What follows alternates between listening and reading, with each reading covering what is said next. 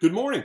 I'm glad you could be with me today as we continue to look at God's Word together, verse by verse, in the Unfolding the Word ministry. We're in the midst of a study of 1 John, the first epistle of John now, and we're in the third chapter. Today I want to pick up our reading in verse 7 and read through verse 10, a segment we'll be looking at over several days. Little children, let no one deceive you. Whoever practices righteousness is righteous as he is righteous. Whoever makes a practice of sinning is of the devil, for the devil has been sinning from the beginning. The reason the Son of God appeared was to destroy the works of the devil. No one born of God makes a practice of sinning, for God's seed abides in him, and he cannot keep sinning because he has been born of God. By this it is evident who are the children of God and who are the children of the devil. Whoever does not practice righteousness is not of God, nor is the one who does not love his brother. Now, if you've been with me now for some time, you know that over the last several days we've been looking at verses 3 to 6, which explain to us that sin at its heart is lawlessness, a decision within ourselves to do what's right in our own eyes rather than what's right in God's eyes, as it's revealed in the Scriptures. That is the characteristic of humanity, being their own God in that respect. But Proverbs 14:12 told us there is a way that seems right to a man, but the end thereof is death. And so God says, listen, lawlessness, despite any consequences morally or ethically, ultimately leads to separation from God. It's at the heart of sin to resist God's word. Believers, having come to know Christ as Savior, can certainly stumble into sin at times, but they will not be habitually lawless. They will not keep on sinning as a habit pattern of life, because a habit pattern of continuing on in sin proves, as we ended with yesterday, that one has neither seen nor known Christ. Seen in the sense of understanding truly who he is, and known in the sense of having responded to that by receiving Christ as Savior, resting in him, and growing in that relationship. Now let's build on this issue of, because the passage itself does, of what it means to be a believer and why, as a believer, you will not continue in that lawless lifestyle as a pattern of life. A fact that we encounter in verse 7 is that those who have come to know Christ, and again, that's the distinction for those who haven't seen and known, but those who have come to know Christ have a desire within to live like Christ. The redeemed find within themselves a desire to grow in righteousness. In 2 Corinthians 5:17, we're told that if anyone is in Christ, he's a new creation. The old has passed away. Behold, all things have become new. The new birth, following our faith and repentance in the Lord Jesus Christ, has fundamentally changed us. As Romans 7 puts it, we now find within the deepest level of our life a desire to keep God's word, to love the Lord. Our relationship, therefore, with sin and rebellion against God in all of its forms is fundamentally different. We're not yet perfect in our practice, of course. That's the reason we saw in the first chapter and the second chapter, believers can stumble. That's the reason we've been looking at that reality in the preceding verses in the third chapter.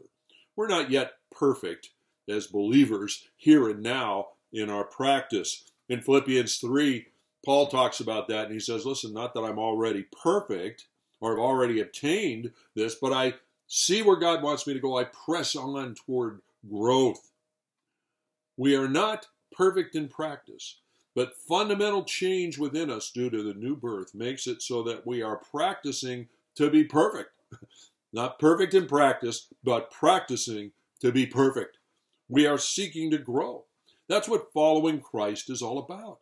That's what it means to be a disciple. It means to be striving to grow.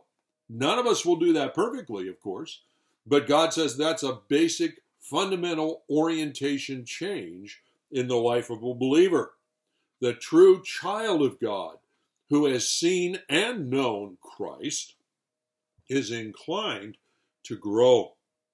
They still stumble, but growth is the heart goal.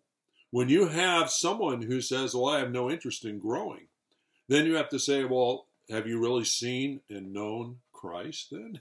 Because this is a change that God makes within you. If you say you don't have it, then this is a reason for concern. He makes a warning here. Little children, let no one deceive you about this. God says, listen, be wise, because there's a lot of deception surrounding this issue of desiring to grow in the outcome of a new heart, a new life, a new birth as a believer. Don't let anyone lead you astray.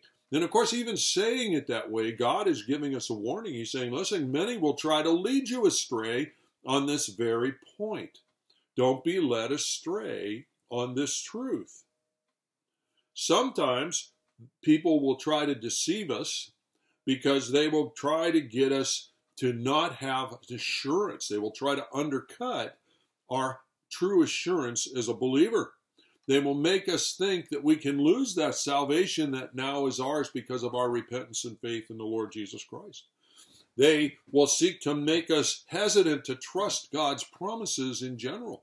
The promise of forgiveness, the promise of reconciliation, the promise of empowerment, the promise of growth.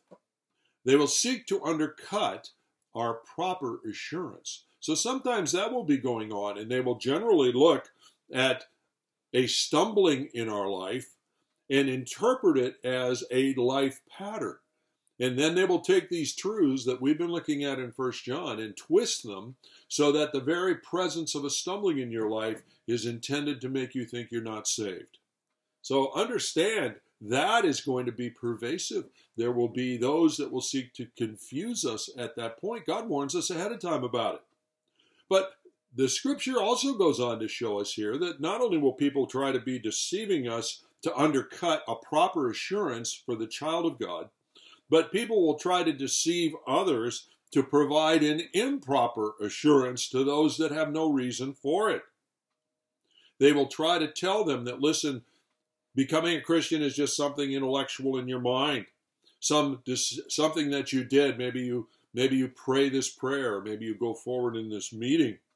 The idea of turning from rebellion against God, the idea of repentance, the idea of faith, the idea of seeking to grow. You don't need to really do all of that. That's just adding to what Jesus did. And so there'll be a strong message to try to make people feel assured of acceptance with God, short of repentance and faith. Such deceivers will be pervasive. They will have as a goal to stop people just short of doing what they need to do to actually be saved. So do you see the contrast? Deceivers will work to make those who truly are saved feel insecure in God's acceptance of them. And deceivers will try to make those people who are not saved think they are. So no wonder God says, listen, little children, let no one deceive you. Be wise. Understand deceptions are going to be there. A decision to follow Christ without a consequential discipleship in someone's life, the determination to grow as a disciple, is a contradiction in terms. And therefore, there's a reason why an individual not growing should not have much assurance that they've truly come to know Christ. Now, where's all this deception coming from? And the answer to that, in these verses I read to you, and we're going to look more at it here, give us a clear answer. And that is, the devil's the source of all of that deception. He is the source of all false teaching ultimately, because false teaching furthers his aims. What are those aims? Well, his aim is, if you've been saved, if he's not been successful in keeping you from getting saved and hearing the gospel and responding to it, then he wants you to feel very uncertain about that salvation. And at the same time, if you're unsaved, he wants you to think that you are saved, so that you will not repent and believe. Turn to Jesus Christ as Savior. He is the master deceiver, the liar from the beginning, as John 8 describes him.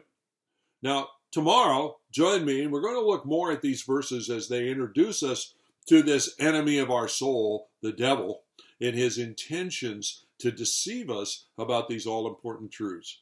Well, join me then. God bless.